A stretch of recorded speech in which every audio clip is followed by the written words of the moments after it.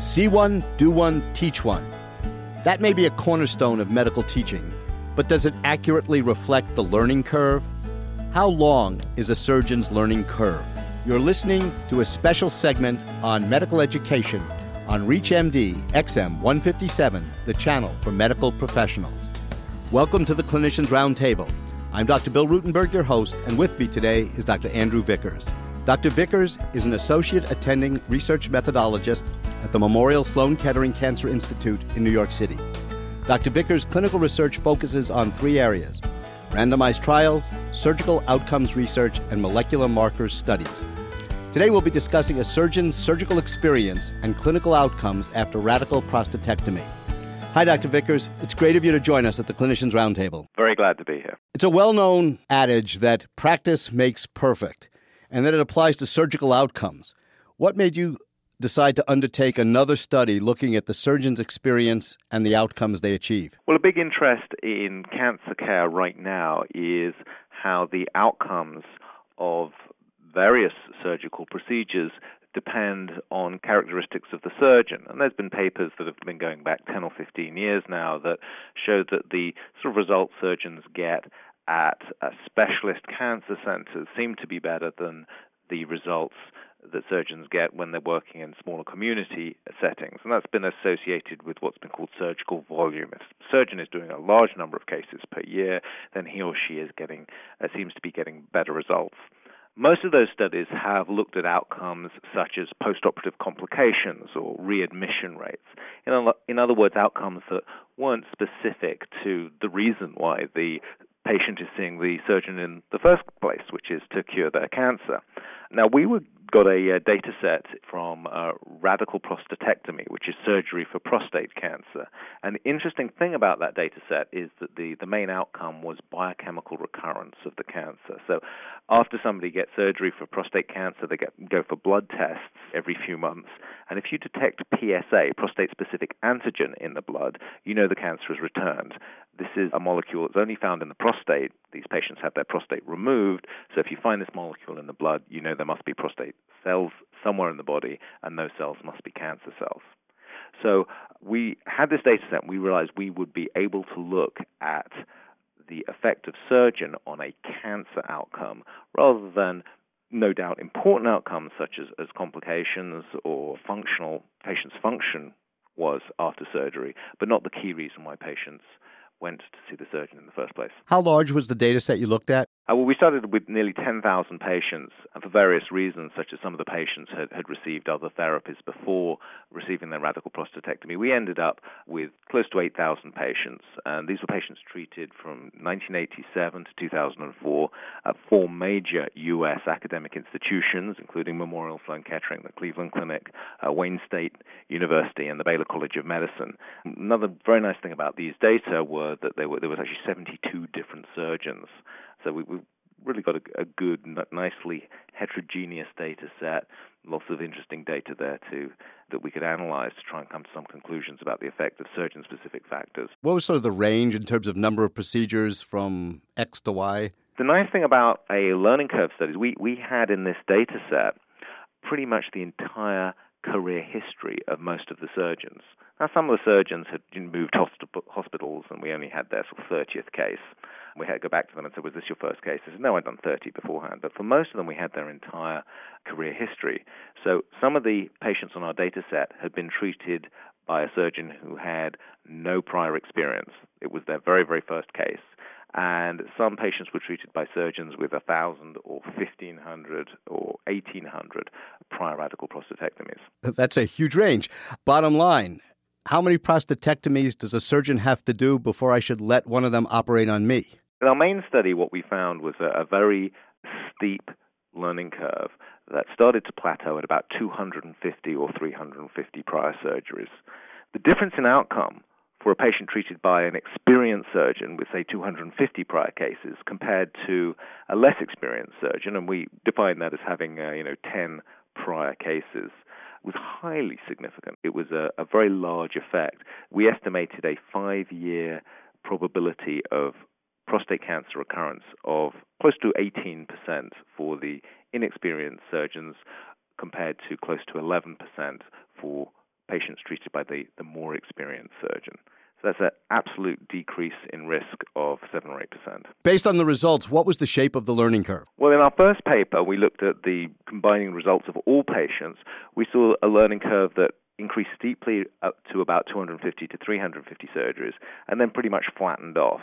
And this would suggest that the surgeon's ability to cure cancer increased very rapidly, but then once you'd reached 250 or 350 surgeries, you'd got as good as you were going to get, and there were no really large increases in the surgeon's ability to cure cancer. Did you find that surgical outcomes varied by risk factors, patient risk factors? That's actually a great question. A very, very important distinction in prostate cancer, and with respect to its surgical treatment, is whether the tumor is organ-confined or locally advanced.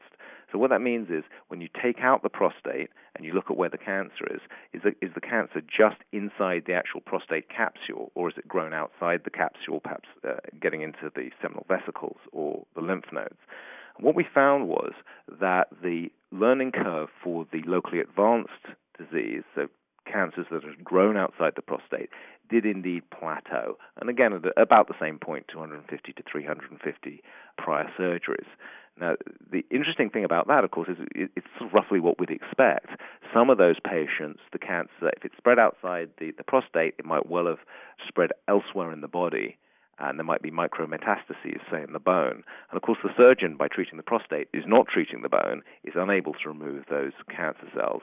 And irrespective of how well or badly that surgeon does the operation, that patient will recur. Now, the really interesting thing is when we looked at organ-confined tumors.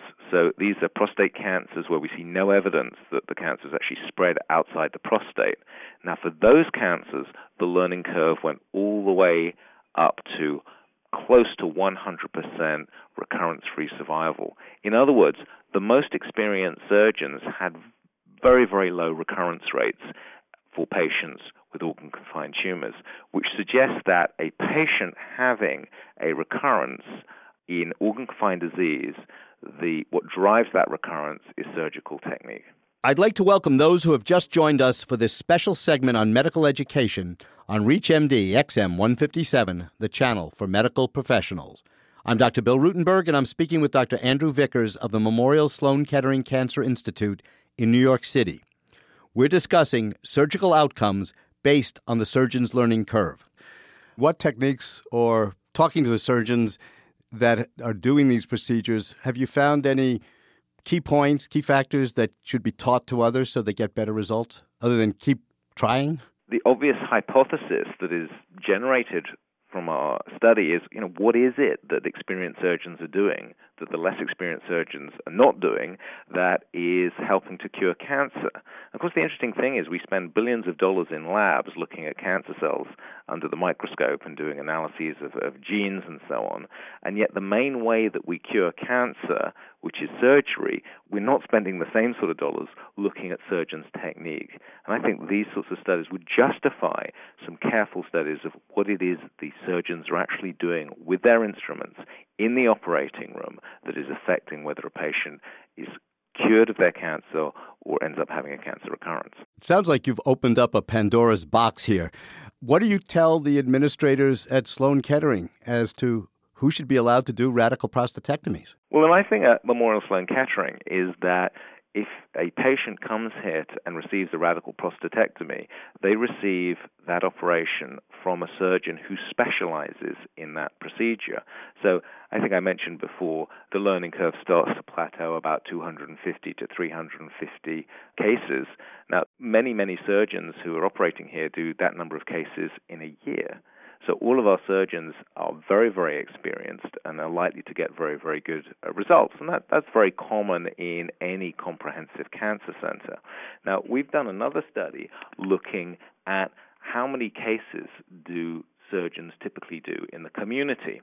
We looked at a database called the National Inpatient Sample to get our data. And the year for which data were last available, 2005, we analyzed those data, and roughly what we found was this, that if you got every single surgeon in America who had done at least one radical prostatectomy in 2005, and you put them all in a room, and you asked them how many of these very difficult, complex cancer treatment surgery had you done in 2005, the most common answer would be a single one. About 25% of our sample had only done one radical prostatectomy. 80% had done 10 or fewer in 2005, and 90% had done 25 or fewer radical prostatectomies in 2005. So in other words, 80 or 90% of the surgeons who do radical prostatectomy in the United States are unlikely ever to get up the learning curve in the course of their career. And that's why one of the main implications of our study is that it's very important to be treated at a specialist cancer center by a surgeon who specializes in the operation, has likely done a lot of these procedures before, and is therefore likely to get the best results. But let me pin you down on a practical point. What about the rookies? How are they going to reach 250? Because eventually your pros are going to retire, and do they basically have to be supervised until they hit the number? That's a very interesting implication of our study. Many people have looked at our results and have said, yes, this supports a recommendation for regionalization, which means that you only do cancer surgery at regional centers where the surgeons are doing a lot of cases. So in other words, more patients are going to be treated by surgeons who are further up the learning curve than currently. But as you point out, surgeons have still got to get up the learning curve. They still have to learn their craft. I guess this comes back to my point about research on surgery. How do we get surgeons to learn faster? Now, currently, looking at the broad picture, becoming a surgeon isn't that much different from learning to drive.